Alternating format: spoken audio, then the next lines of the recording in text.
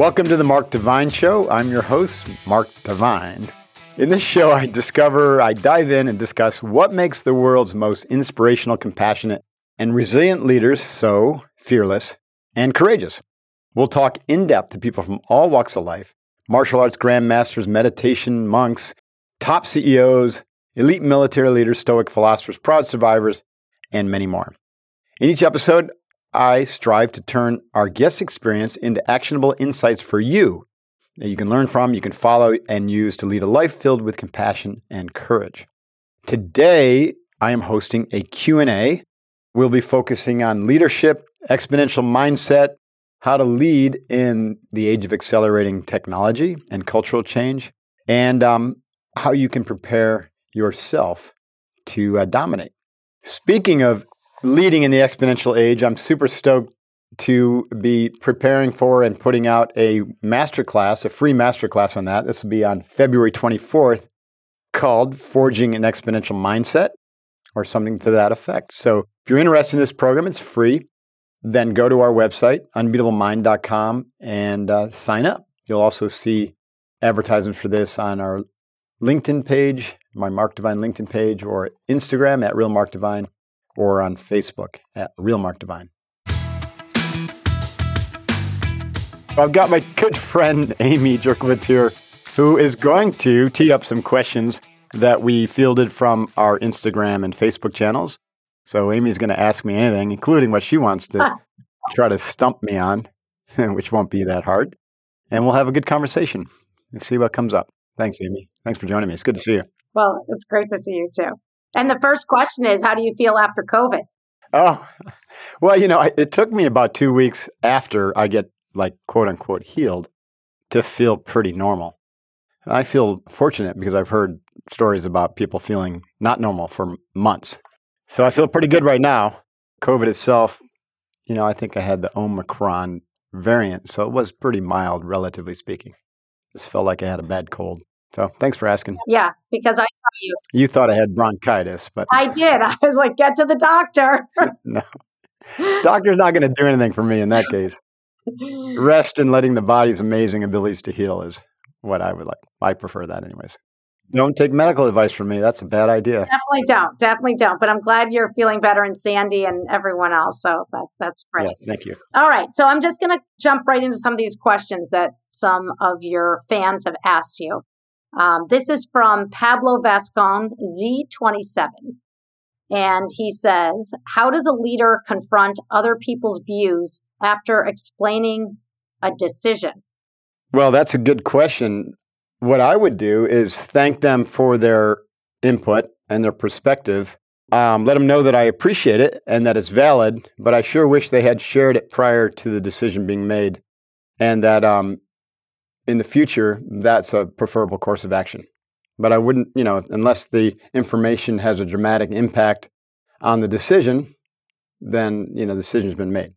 At the same time, as a leader, if decision's made and I do find some information that is material, then I will always take another look. I'm not that rigid in my positionality that I can't change something after a decision's been made. I frequently do. It's a good question, though.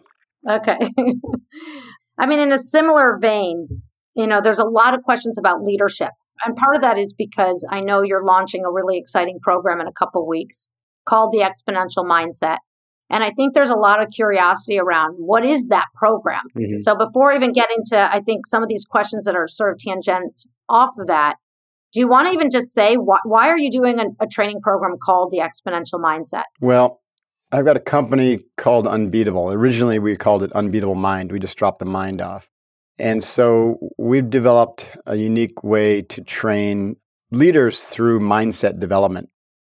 And so that kind of has become an expertise. We're one of the leaders in the world in terms of training mindset, actually no shit developing and not just talking about it.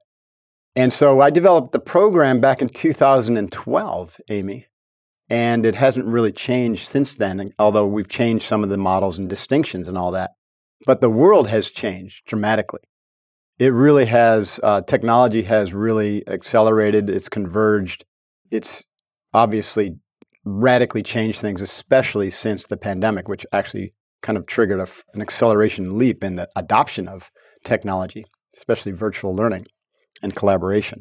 And so because of that, what I've noticed is that the program and the distinctions that I made and the tools that I've trained, I need to go to the next level, and people are ready for that.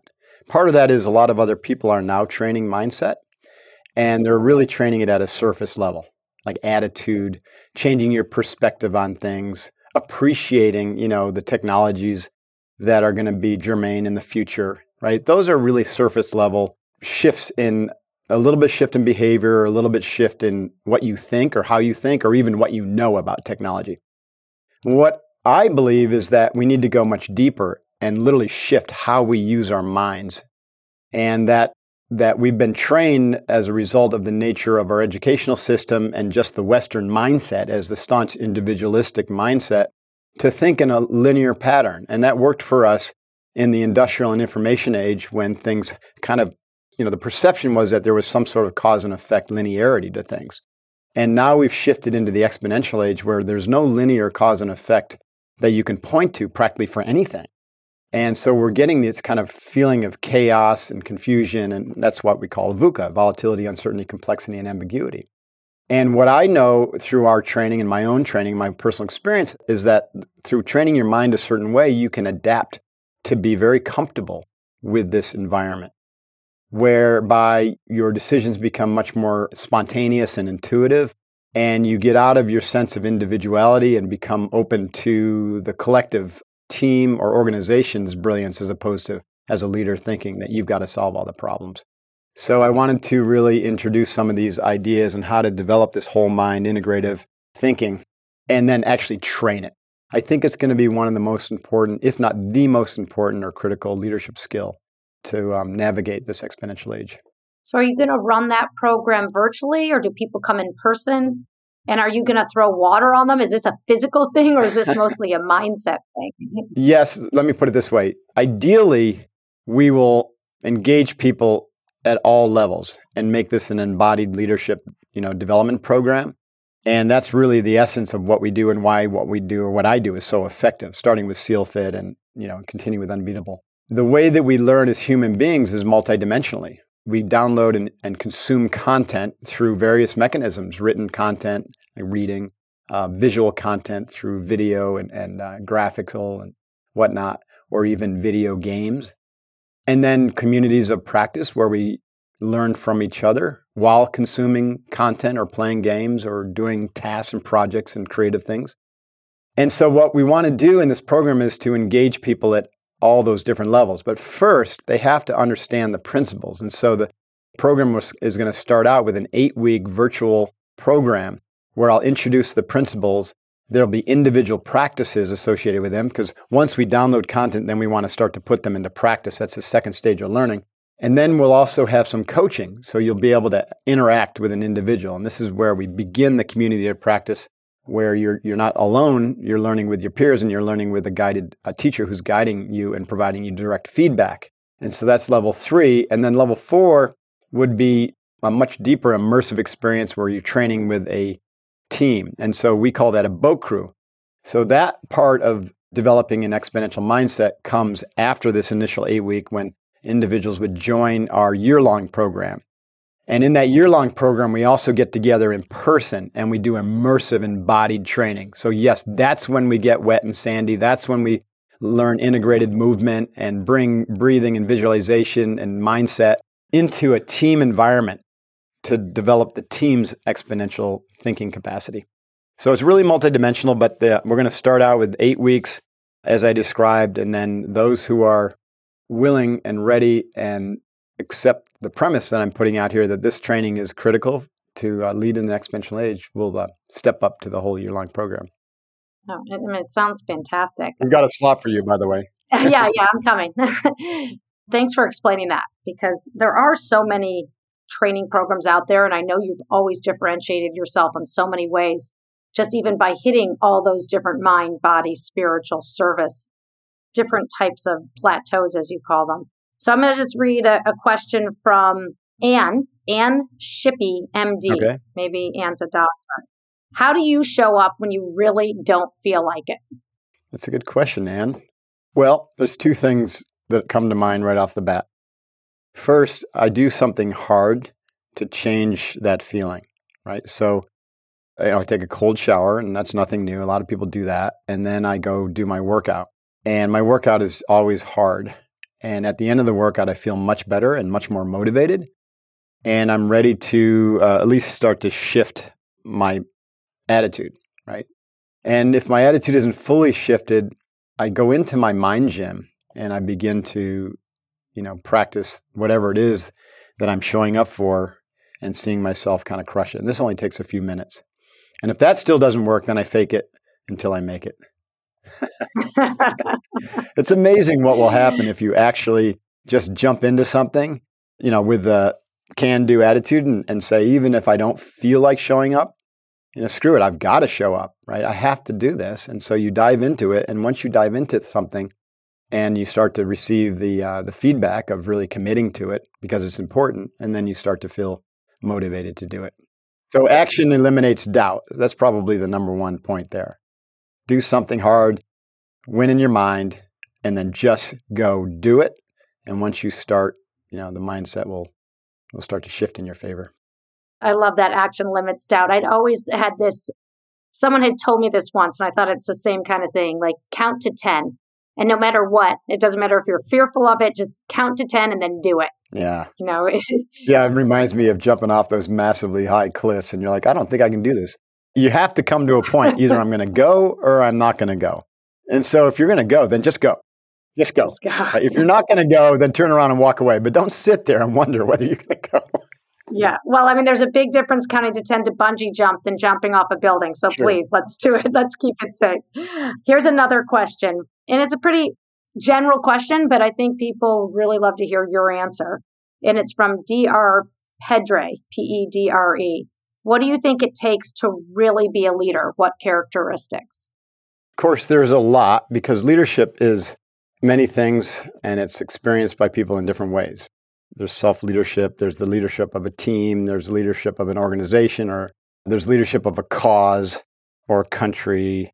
And each one of them is going to require different qualities or characteristics. But in general, I would say, the number one, let's just stick with the top four because you can't really rank these, but self-awareness is really important, right? To have self-awareness of your strengths, your weaknesses, how you show up for people, what your gaps are in knowledge. Generally speaking, recognition about, human nature and our position in the world, right? So self-awareness is a pretty vast subject, but being on a path to self-awareness is critical for a leader. It's like Socrates says, a life examined is not worth living. And there are a lot of leaders who don't examine themselves or their lives, and they're wrecking balls. We see that in politics all the time because there's really no prerequisites. Politics isn't a meritocracy by any stretch of the imagination. So you get much more self-awareness in the corporate world, where it is in the Western world, it's more of a meritocracy. And so you don't ascend to the highest ranks, without a pretty good sense of self and how you relate to others in the world. And I think of like my friend Carmen DeCibio, who's chairman or CEO of Ernst & Young. Even back at Colgate, I don't know if you knew Carmen. He was much more self-aware than I was. He was a much better leader. People just felt really calm and heard by him. And that was a skill that somehow he developed through his family and, his origin as an immigrant Italian to America. And it's really fascinating. So anyways, that's number one. Number two is self-control. Now, self-awareness can naturally lead to greater self-control because you're going to become aware of where you're reactionary or out of control. But self-control needs to be trained.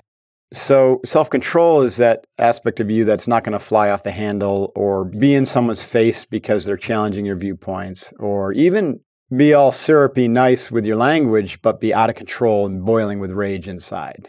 That's lack of emotional self-control. So this requires, it's kind of a follow-on to self-awareness, because once you become aware of reactionary behavior or something that you're out of control on, some emotional state or something that triggers you, then you got to work on it. And if you don't work on it, it doesn't magically go away. So self-control, I think, is probably the second best, because as a leader, you don't want to be the one that's dropping grenades on your team and blowing up meetings and causing, things to be, you might have the most brilliant idea, and typically it's the ones who think that they have the most brilliant ideas who are the least in control because they're really married to their ideas. And so then they lose it when their ideas either aren't accepted or, they're changed or they're challenged. The third skill, which is built on top of self-awareness and the development of self-control, is humility. And this is, again, where the leader doesn't make it about her or him. It's not, this is my show or my way or the highway, or the success of the team is my success, even if I pretend to give that success back to the team, right?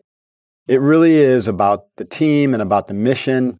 And, if tomorrow it looked like someone else would be a better leader for this, you'd gladly step aside because it really is about the mission and the team, really, right? It's not about your career or your position or your rank or your authority. And you recognize when you have this attitude, generally, you're the right person to lead because you're capable of unlocking the potential of the team because you're not a blocking energy to the team's, brilliance or the team's potential. So humility is really important. And then I would say the fourth would be openness. Again, openness will come as a result of greater self-awareness, a lack of reactionary conditions, so self-control. Humility naturally will point toward openness, but openness is something also that has to be developed. To me, that means open-hearted and accepting of others, good, bad, and ugly, and accepting of other person's viewpoints, skin color, religion, country of origin, inclusiveness of all that plus different perspectives, and not having to be right and not judging, right? So openness leads to a depth of character that is very forgiving, very accepting, very inclusive, an exceptional leader. Okay, we're going to take a short break here from the Mark Divine Show to hear a short message from one of our partners. And now back to the show. Have you seen a shift on what makes a good leader since COVID started and from where we are today? I've seen a shift in how people are talking about it and a recognition that these qualities are important suddenly, but they've always been important. They've always been important. It's just they haven't been emphasized by organizations or by leadership theory or by leadership teachers or developers. And it's largely because those individuals or organizations either didn't possess those skills themselves, so they couldn't see how valuable they were, or they mistook other things for the success of a leader, such as having a strong vision, right? A powerful vision and the ability to communicate effectively. Those are important skills as well. They're more like communication can be learned tactically without necessarily becoming a better person or a more evolved person.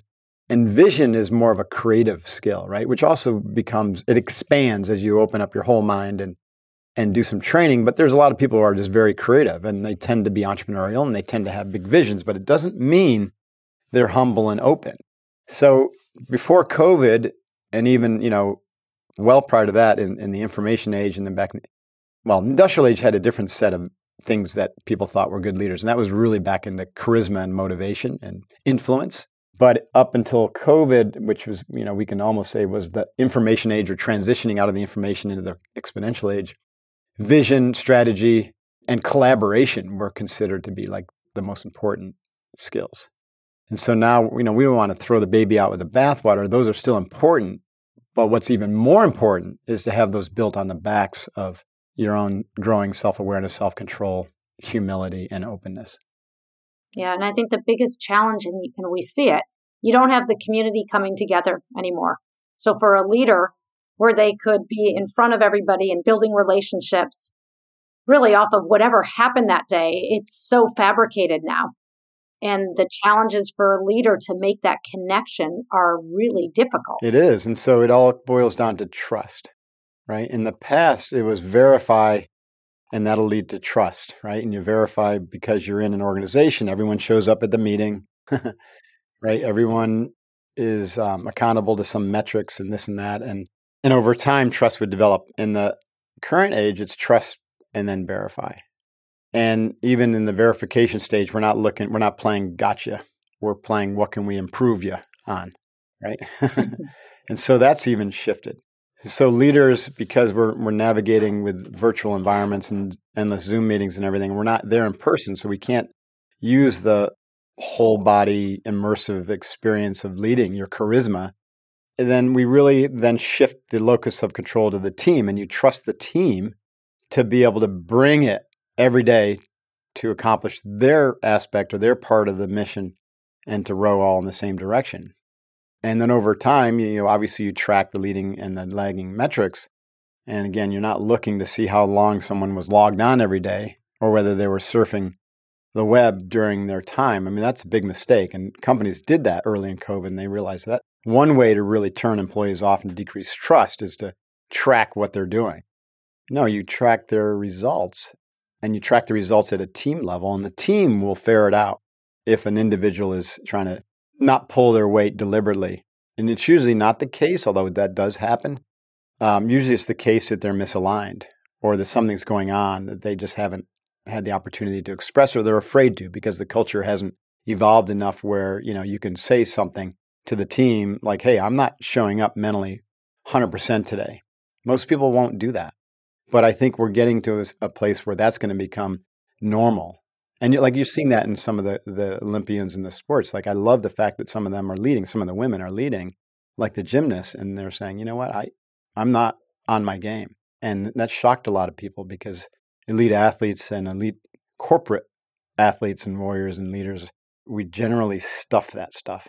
So I think the teams will become self-policing in terms of making sure that they can bring out the best of the teammates, which also includes recovery, taking downtime, mental health days, those types of things.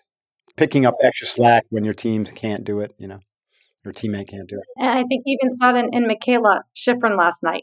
I mean, the devastation when she, fell the second time, and you felt the mental stress of, losing her father or the pandemic. Like, these pieces have just exaggerated. Right. I'm going to shift it a little bit. There's some fun questions sort of about you personally that I think people are always wondering about. Okay. Don't worry, it's not too personal. But what's your typical evening routine for you 3 hours before bed? Like, how do you stay so fit, so active, so vibrant? What do you do? My evening ritual. It's a great question because, everyone focuses on morning ritual, and I have a pretty strong morning ritual. It's the foundation to my day. And if I miss it, which is rare, then my day is demonstrably different than if I, catch it. The evening ritual, though, is really important as well. And so for me, there's a ritual around family and my wife, right? So I love to spend time and have dinner. We usually cook dinner together or do some sort of dinner thing together around 6 p.m. And then we'll spend some time, continuing a conversation, more processing the day. And it's, both of us sharing what went well, what were the exciting things that happened, what was challenging, and those types of things. So it's a little bit of a debrief. And you can do that alone or you can do it with a significant other. If you have a significant other, doing your morning and evening ritual together, I found is an extraordinary twofer because you get this deep connection and intimacy and you're always in sync. You share. And sharing is the root of intimacy. And I'm not talking about sexual intimacy, but sharing helps there too. What I'm talking about is just being in sync, not treating like you've got a roommate who's in a separate room that suddenly you come, maybe share the same bed with. So that's powerful.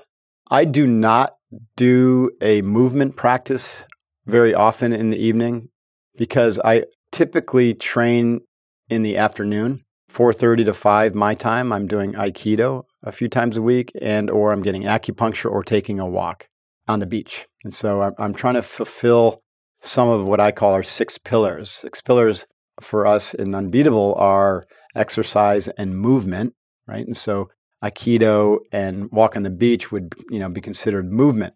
My morning routine includes movement in the form of asana yoga as well as exercise in terms of high intensity interval training. Nutrition and sleep. So that comes in the form, or nutrition recovery, I should say. That comes in the form of, just paying attention to what I eat and how I eat. And I don't want to go into all the details here, and taking some downtime in the evening. And then time in nature. And so when I get out on the beach, I'm doing some movement and I'm breathing deeply and I'm managing my mind. And I'm also getting that nice time in nature, walking barefoot on the beach, breathing all that fresh ocean air. So that's a big part of my evening ritual, even though it happens at like 4:30 or 5 my time. Generally speaking, when we turn off the light and go to bed, I go back to my breath awareness and I go, do a quick review and see if there's anything that is like unfinished or any regrets or any kind of like nagging psychological energy that I need to deal with, right? And this could happen actually before I turn the lights out, but sometimes it doesn't. And if there is, then I'll make a mental note to deal with it first thing in the morning. Or if I can deal with it right then I'll literally get back up and deal with it, and might be sending an email or a text or a note just to apologize or to say, can we have a do-over, or, let's have a conversation tomorrow, that type of thing. That's been a very valuable practice as well. And then there's a little bit of sleep hygiene stuff that, again, is not a big deal because everyone knows about it, by now. This stuff usually happens automatically. Like my sleep aid is already cooling down my bed. My weighted blanket is there. I get the blackout curtains going. Are you tracking your sleep? No, I used to do that, and I didn't learn anything new after a few months. I mean, I was averaging 90 sleep score on a monthly basis. I could feel when I didn't get a 90, and I could feel when I got a 94, and I could almost peg exactly what my score was going to be, and so I just stopped using the Oura Ring. It wasn't providing any incremental benefit to me. And it was one more thing that took up my time, so it became a distraction. All these trackers they are meant to do the right thing, but they also can give you more anxiety. I agree. You wake up and it tells me that I didn't sleep well. Then I'm like, oh shit, I didn't sleep well. I'm going to have a terrible day. Right. Normally I could just keep going. Like, I don't care if I didn't sleep well. No one's telling me. But somebody brought up a question. This is from @TrueHealthProject. Thinking, and I know you talk a lot about breath work and it brings anxiety down, but to them, their question is, breath work brings up anxiety for me. Why is that? If that's true, then there's two things that are possibly wrong. One is you're doing the breath work wrong, or two, you're doing the wrong breath work. Breath work, the way we teach it for arousal control, naturally stimulates your vagus nerve and will activate a parasympathetic response. It can't not do that because it's just basic physiology. It's like if you intend, unless you're paralyzed, if you intend to lift your leg and you move the muscles to lift your leg will lift.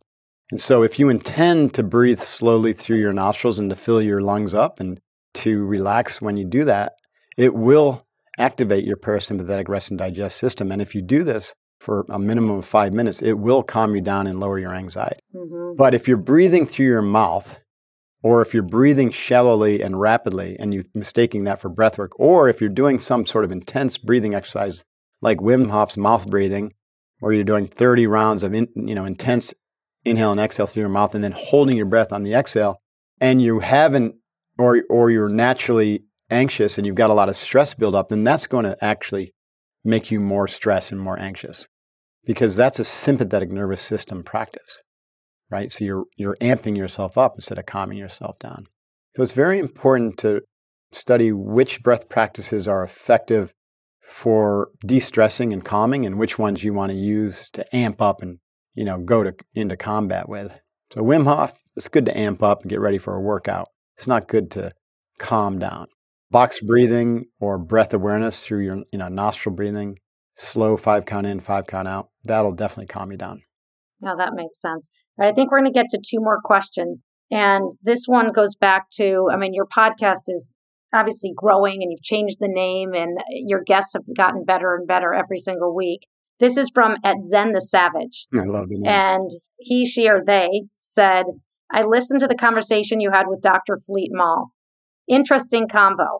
Among the topics you discussed, I'd like to learn more about cultivating compassion for oneself and for others, especially to overcome atmospheres of shame or hate. And compassion means with passion, right? And so, but with passion or shared passion is probably another way to look at that. And so how do you have shared passion for another individual if you don't feel like you either like them, or you may even dislike them or hate them? If that's the case, there's a really good chance that you have that same feeling for yourself, but you're unaware of it. Generally speaking, the human condition is such that what we dislike in another person is something that we either dislike in ourselves Therefore, we're projecting it on someone else. Or we just completely repressed some emotions from trauma. So it's either expression or repression or projection, one of those things. But the point is that the answer to having compassion for others lies in having passion for yourself, meaning you like yourself and that you can forgive yourself for your flaws or your failures or your, regrets. And so then the question, I guess, really is, how do we get there? What's the practice of compassion? You can approach this two ways. One is through the outer movement of forgiving others. And forgiveness is literally love in action. It's a doing thing. Like you're expressing forgiveness. This is like one of the 12 steps, in Al-Anon or CODA meetings or Alcohol Anonymous, is to basically make amends. That's expressing some form of forgiveness. And it can be through a letter, it can be in person, or it can be literally in your mind if it's not safe. It doesn't mean that you suddenly turn around and love and are going to hang out with this person. And it doesn't mean that you like what they did or said to you. But you're willing to outwardly express forgiveness and to accept it, that it just happened and it doesn't necessarily make this person a horrible person. It's just the way things are. And that we have very similar qualities and we're not perfect and we're also not horrible. The second is the inward movement of forgiveness. And this is to basically accept you, who you are as you are, and just recognize that as human beings, we are perfectly fine. It's just that we have, upon that goodness, we've caked a lot of judgment and even self-loathing based upon the way we were dealt with or handled early on in our life, the traumas, bullying, the lack of emotional support. And when you're a young child, you just take that very personally because there's nothing else in the world to you but you, right? You have no way to really recognize that it's not personal. You take that on as a low self-esteem or self-worth issue. And so that second movement, which should be actually, if you were to sequence it should be the first movement, is the inward movement of self-forgiveness and self-love and acceptance that you are okay the way you are. And then the second movement is to express that, the love in action through forgiveness to another individual and acceptance of who they are. And this naturally, it necessitates that this is done from the heart, right? It can't just be an intellectual exercise. And so the practice is challenging and there's a lot of resistance. And so it requires that you get really quiet and to open your heart and to feel this and not just think it, to feel the self-love and to feel the acceptance of this other individual. And so, complements to this practice, such as what Dr. Mal described, come from the Eastern traditions, the Tangal practice of breathing in someone else's suffering and breathing it out into the world or into the ground or, something like that. Or the loving kindness meditation where you start with someone that you love and you send them loving kindness, and then someone you just like and you send them loving kindness, and someone you don't like, you send them loving kindness, and then someone you actually really pisses you off, you can't stand them, you send them loving kindness, right? So you do that in kind of a staged approach. So there's some phenomenal practices. This is a good time to really state the distinction between Eastern and Western healing modalities and to show how they work hand in glove. So the Western mind is that doer, is outward focused, and it likes to fix things. And so Western psychotherapy and psychology is about identify the problem, go fix the problem through your behavior, like cognitive behavioral therapy, or through appreciating the internal state of affairs and objectifying it, meaning like bringing it out so you can examine it in a relationship with a therapist, and then changing the energy you associate with that. So that's a fixing approach, and that's okay, but it's not enough. And the Eastern model, from Buddhism or from yoga, says that we are okay just the way we are, right? The human being is good. The Buddhists say we have 84 positive qualities, but we just hide them from ourselves through negative mental conditioning and negative emotional patterns. And so the Buddhists say, well, the answer to that is don't fix because it keeps you stuck in those negative patterns, or you're focusing all your energy on those negative patterns, so therefore they grow. And there's a lot of truth to that because what you focus on, what you give energy grows, right? It can get worse. And this is why just sticking with talk therapy, sometimes you can be 20, 30 years. My wife's a therapist. She's got clients who she's been with for 30 years. They're discussing the same problems, and she tries to wean them off it, but they're addicted to, the talk therapy, but they're dealing with the same issues. It hasn't been resolved. So talk therapy has a lot of limitations. The Eastern approach is to develop presence through meditation. And in that presence, when your mind begins to disengage from the thinking and your emotions, it can turn inward. And when it turns inward, naturally, it's looking for its pure essence. It's looking for the nature of the big capital S self. And when we find it, we call that awakened awareness, or an awakening moment where you're like, oh my God, look at that. That aspect of me is connected to everybody else. It's pure consciousness. It's bliss. It's love. And then you want to find that more often, because in that space of pure presence, you feel whole. You don't feel broken, because you're not. And so I am a big proponent of combining meditation and seeking for that witnessing presence and acknowledging the goodness in us with Western methodologies for behavior modification, habituating virtues and overcoming trauma. Together, they work really well, and you can accelerate your growth. I always say that I think that's what makes you stand apart. I mean, if someone looks at you and at first they're like, oh my gosh, he was a commander in the Navy SEALs. He is the scariest guy. I'm in awe of him. Jock is a little scarier than I am. But when someone gets to know you, I think it is this sort of Eastern influence that you have and that you've incorporated into your life that has made you so calm and steady and approachable. And just as the last question, if somebody wants to incorporate that and that Eastern piece, and even if it started with meditation. Okay, we're going to take a short break here from the Mark Divine Show to hear a short message from one of our partners. And now back to the show. How do they start? Do they jump on an app on Calm? Do they take a transcendental meditation course? How can they at least start incorporating that into their life?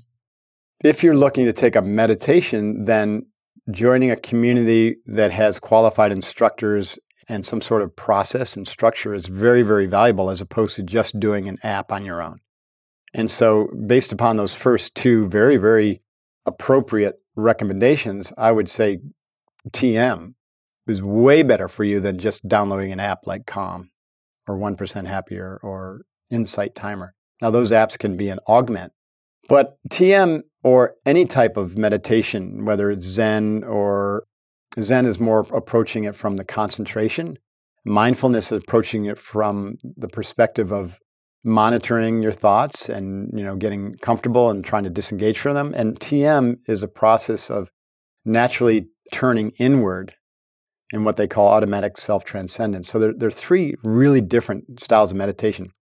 If I was to train someone, I would say a few things. First, let's see where your mind is at. If you're a really distracted human being, which most are in the West, then we need to work on our concentration first. So we're going to work on box breathing. Now, box breathing will have a multifold effect on the state of your mind and your physiology and psychology. First, as we discussed earlier, because you're breathing through your nose in a slow and controlled pattern, 5 in, 5 hold, 5 out, 5 hold, then you're naturally calming your body down and you're de-stressing. And one of the reasons people have so much trouble meditating is their bodies are too agitated and they're full of anxiety. And so they sit down, and the reason they have the popcorn brain is because the brain is full of stress and anxiety. So the body needs to take time to de-stress. And breath work is one of the most fastest and most powerful ways to do that. Secondarily, when you concentrate or you hold your mind on that box pattern, you'll get better and better at noticing when your mind wanders or gets distracted away from it, and you can bring it back. So you're training attention control. And then when you get better at that, at holding that pattern, now the third piece is you're training concentration. So you get a 3-step triple whammy with box breathing by training arousal control, attention control, and concentration all in one practice. And that is usually enough for the individual to stabilize their mind, to calm down, and to be able to sit comfortably and go deeper into meditation. And I think at that point, automatic self-transcendence would work if they've done self-awareness work in the past. If they haven't done self-awareness work in the past, it's usually appropriate to begin a practice of mindfulness, because what then starts to really trip people up is emotional patterns. Because when you start a practice of meditation, these emotional patterns come up and they can be really uncomfortable. And one of the main reasons people quit is because of this discomfort. And so mindfulness is a practice of monitoring your thoughts. Like you're actively like, what am I thinking right now? Oh, interesting. That thought keeps coming up. I had that yesterday and the day before, and I don't like it. And now you can take that thought pattern, that stream or that circular looping, and you can like carve it out and begin to examine it through journaling, through contemplation, through work with your therapist or your life coach, your unbeatable coach. And generally speaking, this is going to be extremely valuable because a lot of people have one or two of these big things that are just in their way. And if we can deal with those, then we're going to have a much better chance with the automatic self-transcendence practice. And so these things tend to work in progression. Now, like I said, if someone has been doing a breath practice and they're really fit and their nutrition is dialed in, they're sleeping very well, right? And they've done mindfulness, but they're not finding much benefit. I'm like, let's go touch the void here. Let's go do the silence practice. And this can happen through TM. It can happen through deep silent retreat. It can happen through being alone in nature. It can happen through Zajden. There's a lot of practices that get us there. TM isn't the only one, but it's probably one of the simplest one. And it's got a lot of research behind it. Now, the other thing I'll say, and I just kind of alluded to this, meditation needs to be combined in a multidimensional training and practice regimen. And we call that the integrated training plan. And that's where the 5 mountains of unbeatable come from. Is like you train yourself physically and mentally and emotionally and intuitionally and spiritually. And then you develop this plan so that you're doing some aspect of all 5 of those every day. And what happens here is now you're bringing your whole being into the process of growth, not just your brain. And this is a challenge, like meditation, the way it was taught in this country was a brain exercise. And the brain is just one aspect of your mind. The brain is just one tool of the mind. And so we want to bring the entire body into the process. So we need to heal the body. We need to purify the body and make it a fit vessel to experience the signals of the mind and the meaning that can be made, from the nervous system and the gut and the biome and the heart and, all the different aspects of how the mind perceives and uses the body to perceive reality. So fitness, movement, and then mental development by improving the mental models, overcoming cognitive bias, developing your contextual mind, which is basically opening your subconscious to more direct experience. And then, as we already talked about with mindfulness, developing emotional awareness and emotional depth so that you eradicate some of the shadow trauma and that doesn't get in your way anymore. And then naturally your intuition will open up as you're able to perceive, the signals from your body, not just your head. And then the last piece is just touching in with your spirit. I was just thinking, I think our next Facebook Live or Instagram Live, you could actually teach the box breathing. I think we could have a lesson in at least one of those modalities to get people on their way. I do have a Facebook question from Gerhard. So Gerhard, thanks for showing up, buddy. What's your outlook on the accelerating pace of digitalization, and consequences for individual and teams? Still have the impression that the mass ignores any guess when a potential trigger forces them to wake up or how we wake them up. I think more and more people are becoming aware. If you're in an organization, if you're a leader, you're aware of this. I believe you're aware of this accelerating pace of digitization and decentralization and all this kind of stuff, at least a reasonable size organization that's operating at a global level. Maybe not the local pizza shop.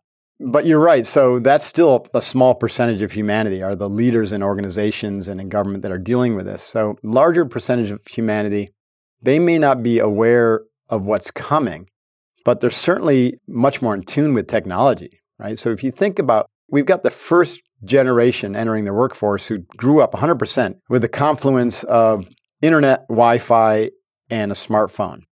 And now, a little bit later on, mass collaboration, mass learning, mass communication through communities of learning and communities of practice and massive online games and learning communities. That's very different than how Amy and I learned when we were at Colgate, when we didn't even have a computer, right? And so the effect this has on their brain has a lot of positive qualities, and it has some qualities that we may think are suspect, such as distraction and distractibility, inability to concentrate, and a very, very short-term focus. And so I think people are going to have already seen a major wake-up call in the last 2 years with the pandemic, and that everything's going to happen really fast from here on out until people wake up and train their brain to be able to deal with that kind of pace of change in real time, or they flat out connect themselves digitally to the internet. And I do believe that's coming, right? You're going to see people through augmentation connect to the internet. I'm very, very wary of that personally, although I recognize that there may be benefits to that as well, as long as you can disconnect, right? So what we're going to see with the metaverse and the HoloLens and virtual reality is people become more and more comfortable in the virtual world until some people are going to be in the virtual world almost to exclusion, except to take care of some basic needs. And so in that sense, they are already connected. And then it's very, very short leap from there to an implant. I think you'll see all this happening in the next 20 years, or even by 2030, because it's happening so fast. Even a self-driving car is basically an extension, right, where you are plugged into technology and using it in a way that's got positive and brings real benefit. And so we don't want to go back in time and ignore this, but we want to start really studying this as a culture and as a human, as humanity, and say, what does this really mean for the human race? Not just let the technologies who just say, oh, isn't this cool? Or wouldn't it be cool if we invented something like that? They're going to invent this shit anyways. They can't not. It's just their nature. What we need to do is start to really understand how these things are going to affect us and what we want. Like, what's the vision? It's like the problem we have in our country. We don't really have a combined vision that anyone agrees upon for what the future looks like in America. And that's a challenge, right? Because we have different visions.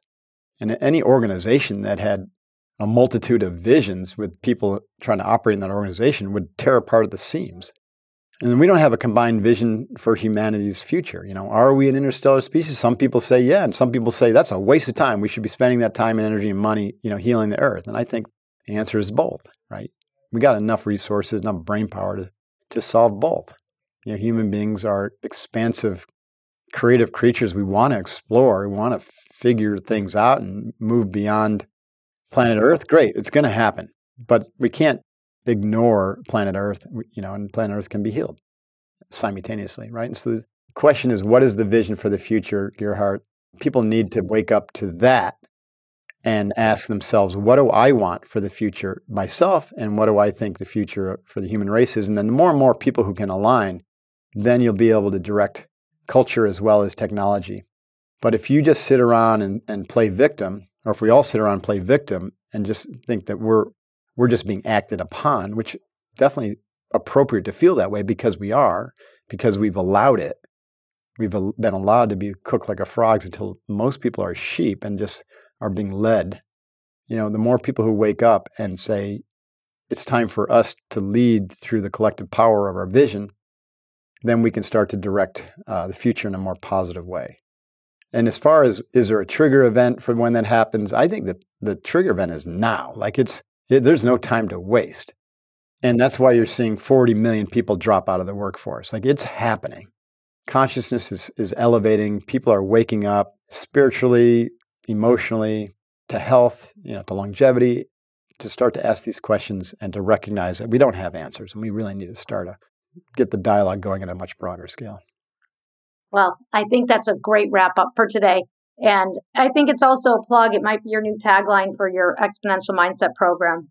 If you don't want to be cooked like a frog, join. Get on board. Get up on Unbeatable Mind. By the way, I think that whole metaphor, that is actually flawed. I don't think a frog would sit in a hot pan. I've never tested it out, but I'm sure he's going to jump out before he gets cooked. All right, thanks, folks, for showing up and for your questions. Thank you very much, Amy, for co-hosting with me and facilitating the questions that you asked that came from our audience. Excellent job. Show notes and transcripts will be up at markdevine.com. Video of the episode will be up on our YouTube channel at markdevine.com/YouTube. At Twitter, as I mentioned, I'm Mark Devine, and I'm at Real Mark Devine on Instagram and Facebook. And you can always hit me up on LinkedIn. Quick plug for the new newsletter, Divine Inspiration. If you would love to get insights and actionable habits and things that catch my attention every week, then please subscribe to the newsletter. You won't be disappointed. Go to markdevine.com. You'll see the subscription right there. And if you like what you find, please share it with other people, and please rate this podcast on iTunes or wherever you listen to it. Special shout out to my amazing team, Jason Sanderson, Jeff Haskell, Michelle Zarnick, and Amy Jerkowitz, who produce this amazing show, bringing incredible guests and doing all the editing and packaging and promotion. It's an enormous amount of work. Amazing team. Hoo-yah. As you are aware, the world is changing fast. It's a subject we just discussed on this podcast. We seem divided. We're facing numerous complex global situations, including this evolving pandemic, climate change, the impact of accelerating technology, widespread disruption, depression, anxiety, apathy. It seems like things are a mess. Well, if that's your perspective, it will be a mess. So it's crucial that we wake up and take care of ourselves, learn how to think positively, learn how to craft a future that is filled with compassion and courage, and learn skills of communication and cooperation, such as nonviolent communications and conflict resolution. We need to build teams who thrive on the exchange of creative energy and tackling large global issues. But it all starts with you. You cultivate these qualities in yourself first, and then you bring them and help others on your team or in your organization develop the same qualities. Then together, we can change the world. So let's do that. Hoo-yah.